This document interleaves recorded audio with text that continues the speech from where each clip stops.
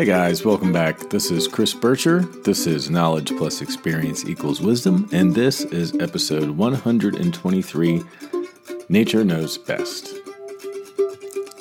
There's a couple of little jokes or colloquialisms, if you will, that come to mind, and one is the TV show Fathers Knows Best, which was kind of a silly show from, I guess, the 60s that I saw reruns of as a kid, and it was kind of like Leave It to Beaver, the perfect little family, and it was a patriarchy where the father worked full-time, but he was a wonderful person, and he was the leader of the family, and it was sort of that biblical Christian model where the man is the leader, and the family are all followers of him and could never hope to be as good as a person as he was. Anyway, sort of the male role model, male as leader model that who knows how long that's been a part of human history, but certainly has dominated, some 5,000 years of our written history. It's more common that males are the leaders. And then the other thing that comes to mind is Mother Knows Best, or like mother as in nature, or you can't fool Mother Nature, or, Mother Nature will provide, or those sort of things, where we look at nature, unlike kind of the rest of the world, as being potentially matriarchal, and that the force of nature being feminine.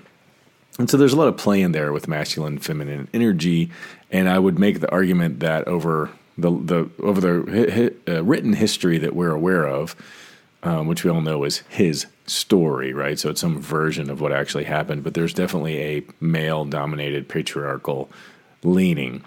And if there's any room for the feminine energy being the leader or the driver or the dominant force, it's in things like the natural world and potentially in raising kids, although that's more of like a matriarchal responsibility than an energy. But anyway, and I think that sort of gets at what I want to talk about today, and that is the idea of looking not at a father figure or a male role model or a patriarchal leader for advice or to help us answer questions, or as a workable reference for making decisions in our lives, which is typically what we do, right? Father knows best.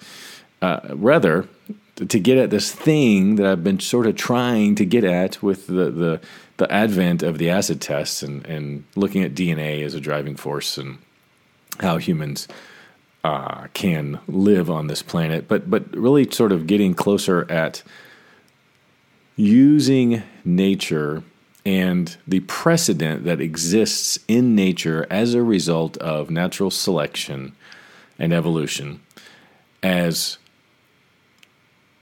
an informative reference point for how we can solve contemporary problems that are maybe or may not be unique to human culture. And that's a long way to go to sort of say, maybe Mother Nature does know best. Maybe you can't fool Mother Nature. If we're looking to solve problems, make progress, answer questions, maybe we should consult the natural world to see how the natural world, other species, have addressed, approached, solved, answered these same problems. I still can't get at, a bullet talking point about what this is exactly. And maybe I can get there a little bit by sort of hashing out some of these things. And one of these things is sort of the Buddhist idea of non-dualism. I think humans got above their raisin, to use kind of an Appalachian colloquialism, whereby we tend to believe or think or act as if we are the most advanced thing that has ever existed in the universe, that evolution has been leading up to us. It's this very pre-Copernican revolution, the Earth is the center of the universe model, that's very Christian and very biblical from my perspective, right? Because when Copernicus and others started to gather evidence that suggested that the Earth was actually not the center of the universe and that it in fact did orbit around the sun, that threw the religious community up to the point where they labeled these guys heretics, put many of them in prison, threatened to kill them.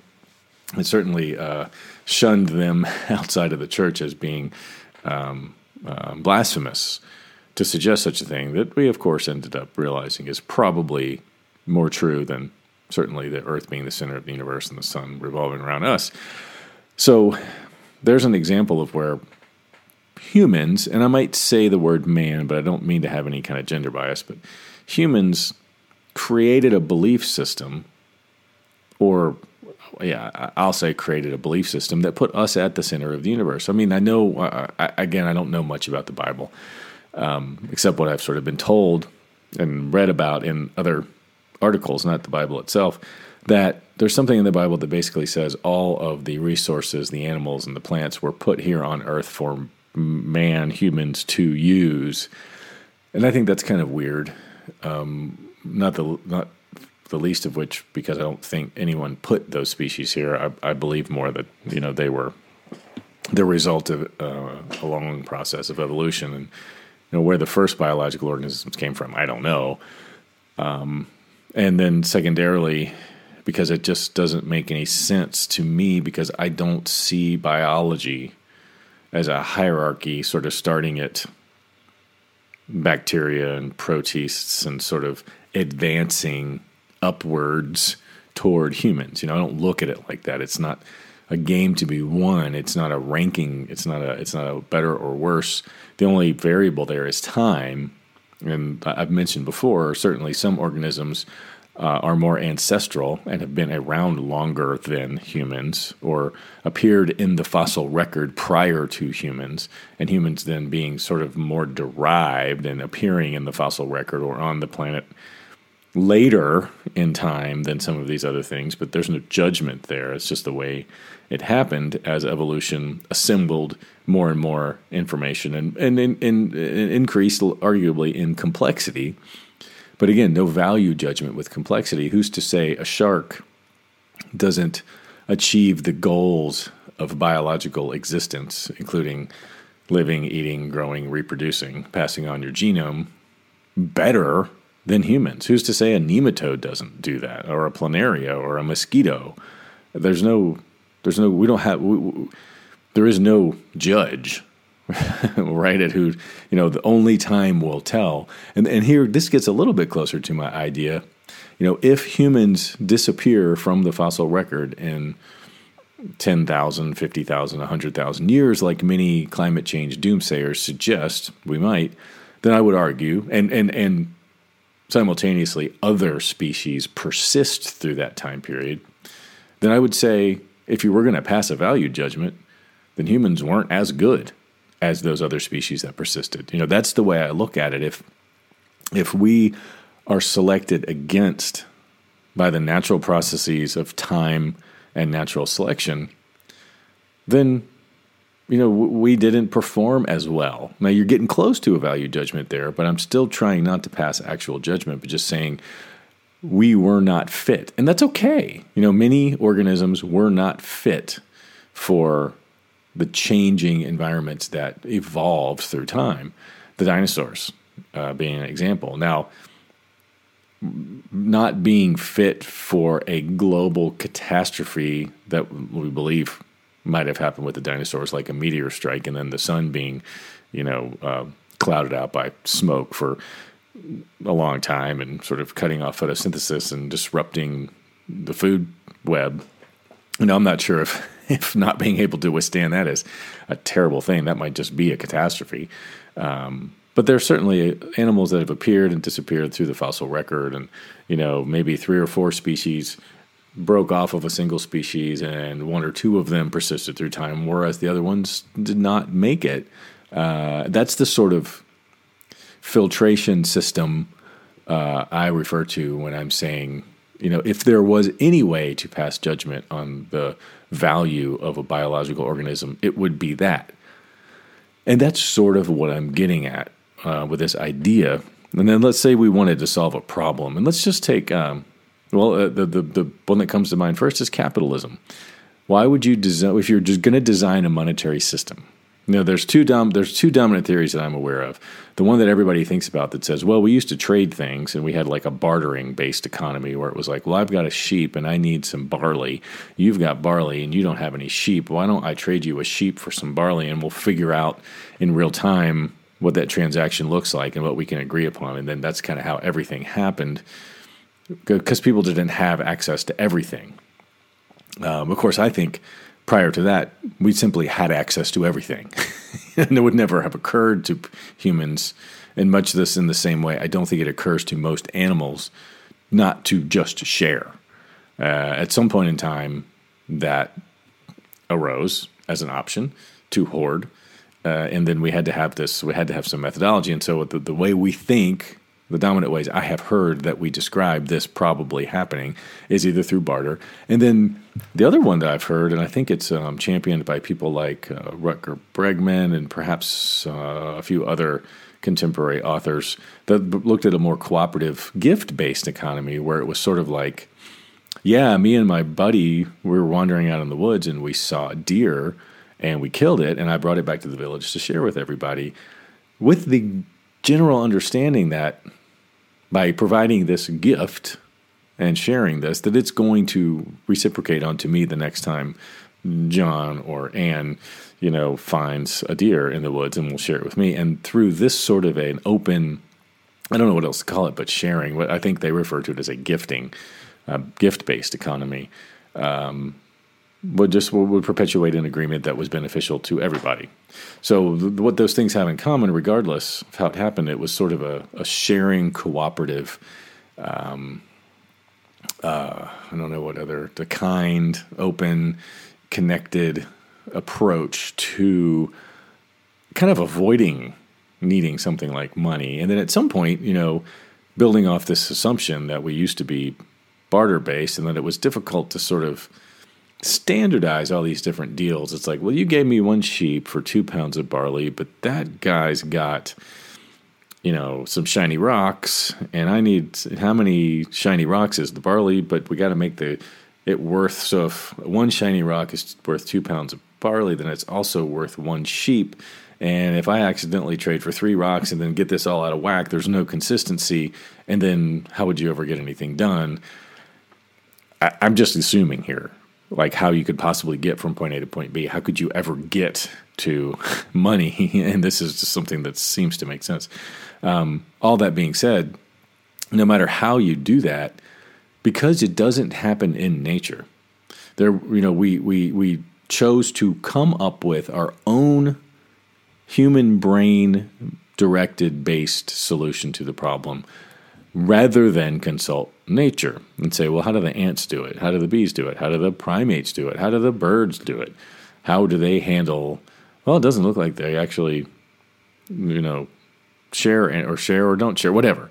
Wouldn't we have made observations like that? Wouldn't our place in nature, before we felt like we weren't a part of it, wouldn't we simply consult the expertise in our environment when trying to figure out ways to approach a problem? I think that's probably how we did it.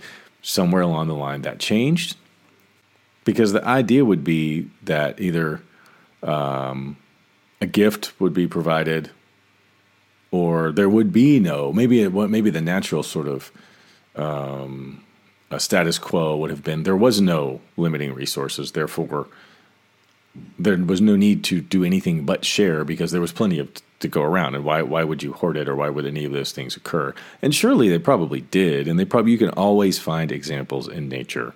And the classic one is sort of the alpha male that doesn't share mates and establishes some sort of hierarchy so that they get to have the first pick of this mate. And essentially they're hoarding the genome, right? They're hoarding their genes. And so certainly that happens in the natural world.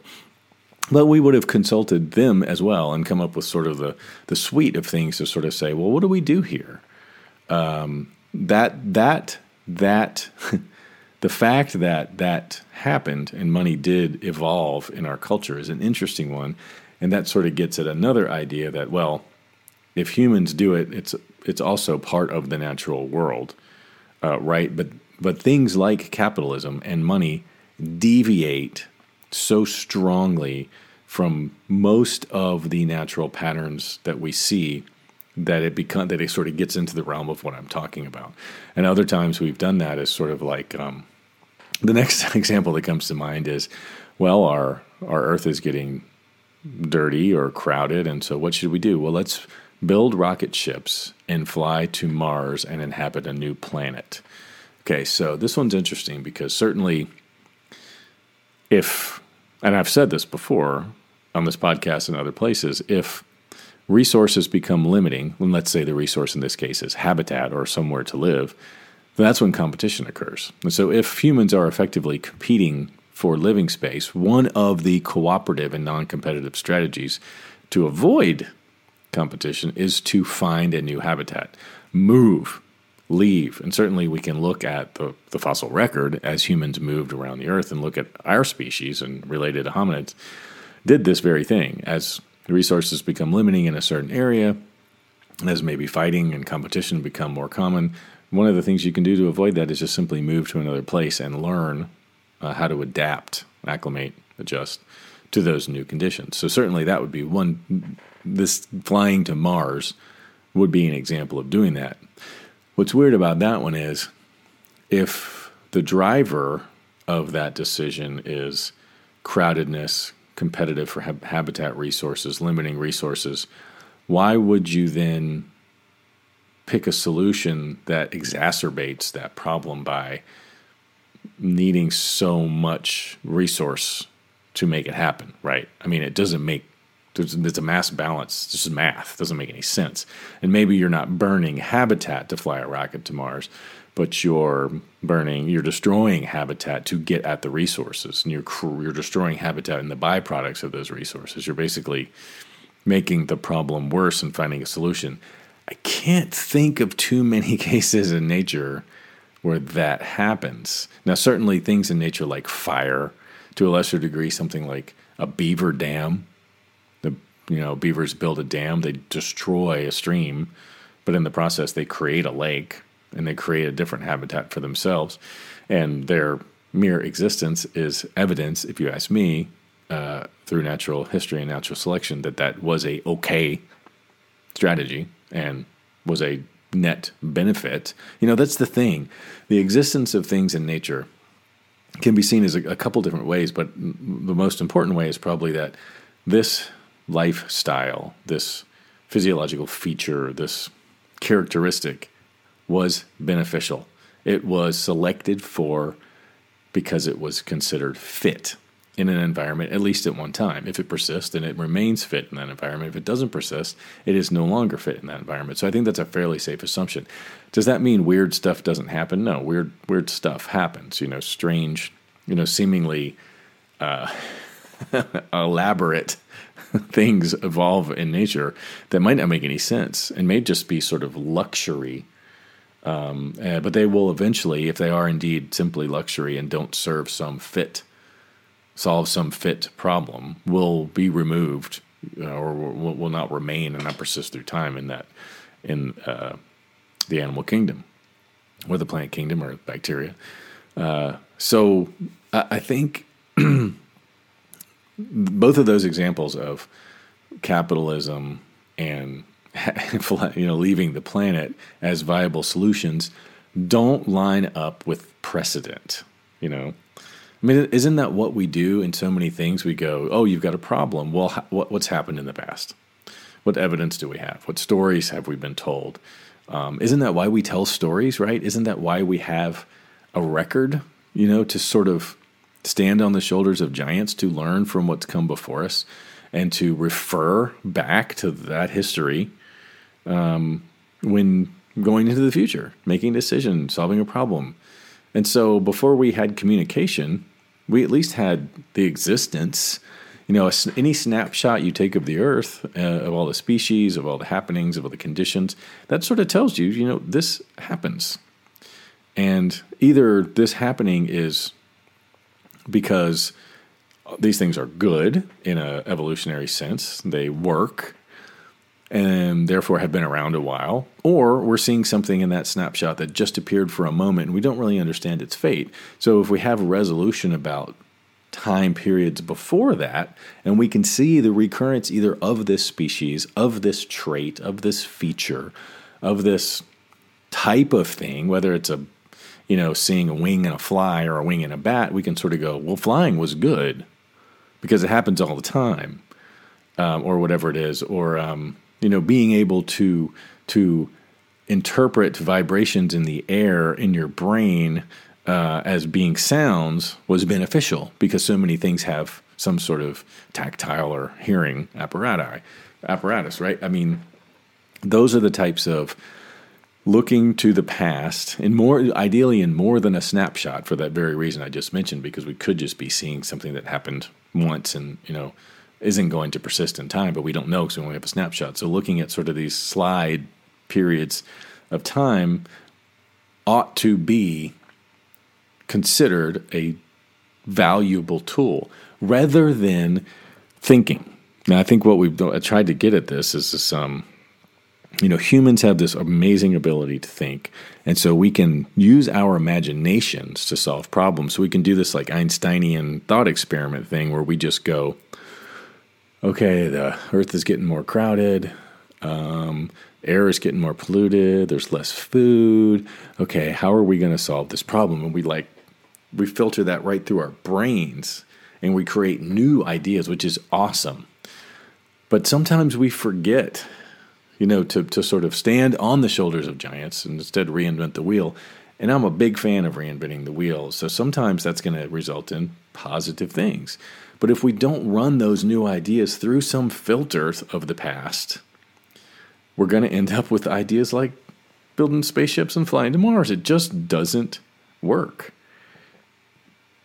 It doesn't work in the sense of there's been no precedent for it working. And again, not to say there aren't going to be amazing new ideas that don't have any biological precedent or history or haven't happened in nature. Those things are going to happen, but they're going to be the lower probability things. They're not going to be, the only way or the best way or the most dominant way that things are going to happen. That's just not, it's like that punctuated equilibrium. It's not going to be all of a sudden, we can do X. It's going to be more like, well, how have other animals addressed this issue in the past? What has persisted? What hasn't? Can I sort of use that information to build my new model instead of starting completely over from scratch? And the reason why, one of the other reasons why the coming up with a brand new idea out of thin air is a least favored method is simply because it requires so much more time and resources. It's getting urgent, right? That we make some decisions. And I think some basic understanding of evolutionary history, whatever you want to call that, the way nature has solved problems in the past, some basic knowledge of that ought to be the foundation or the shoulders upon which we stand. And then we can do that, any amount of novel brainstorming, but having that foundation of an understanding of kind of how biology has worked for millions of years on the planet needs to be the foundation upon which we build decisions about the future. And I don't think we're doing that. That's all I'm saying. And what that gets to a little bit is maybe what I'll talk about in the next episode is narcissism, right? It's a dualistic approach in a non-dualistic world. We look at ourselves not only as our species being different, like I said before, from the rest of biology, which simply isn't true. We're just a part of this big thing. And as such, we should consider the big thing when doing. We think we're better than it. We think we're different than it. And we think we can do better alone than we can with the team. And that is the fundamental problem with everything human-centric today, if you ask me. And so that's extremely narcissistic. And then what we end up having is, an extreme dualism, where not only are humans consider themselves separate from the rest of the biological world, we think there are a tiny fraction or subset of the humans who are better than the rest of us. And as much as the narcissists are the problem there, the ones that sort of think they know everything and unfortunately become our leaders, you got the other people that are, some political people would call them the sheep, the followers, the brethren, that need some strong, charismatic narcissist to tell them how to think. That kind of secondary duality is even worse and probably related. And so maybe next time I'll talk about this idea of leadership, which I think about the other day. Can you have a non-narcissistic leader, right? And I'll leave you with that for next week. But a little bit of a recap, a thorough fundamental understanding of something like evolutionary ecology or just biological history is foundational to thinking about our future. And I don't think any or very few of our future thinkers and planners and decision makers have that. And so we're in a situation now where we're making a whole lot of stupid decisions that haven't been put through this filter that I think is a critical, valuable resource for us to be utilizing. And that is our knowledge of our biological history. So that's episode 123 for Knowledge Plus Experience Equals Wisdom. Nature knows best. And I'm Chris Percher. I will see you next week. Thanks for your time, and take it easy.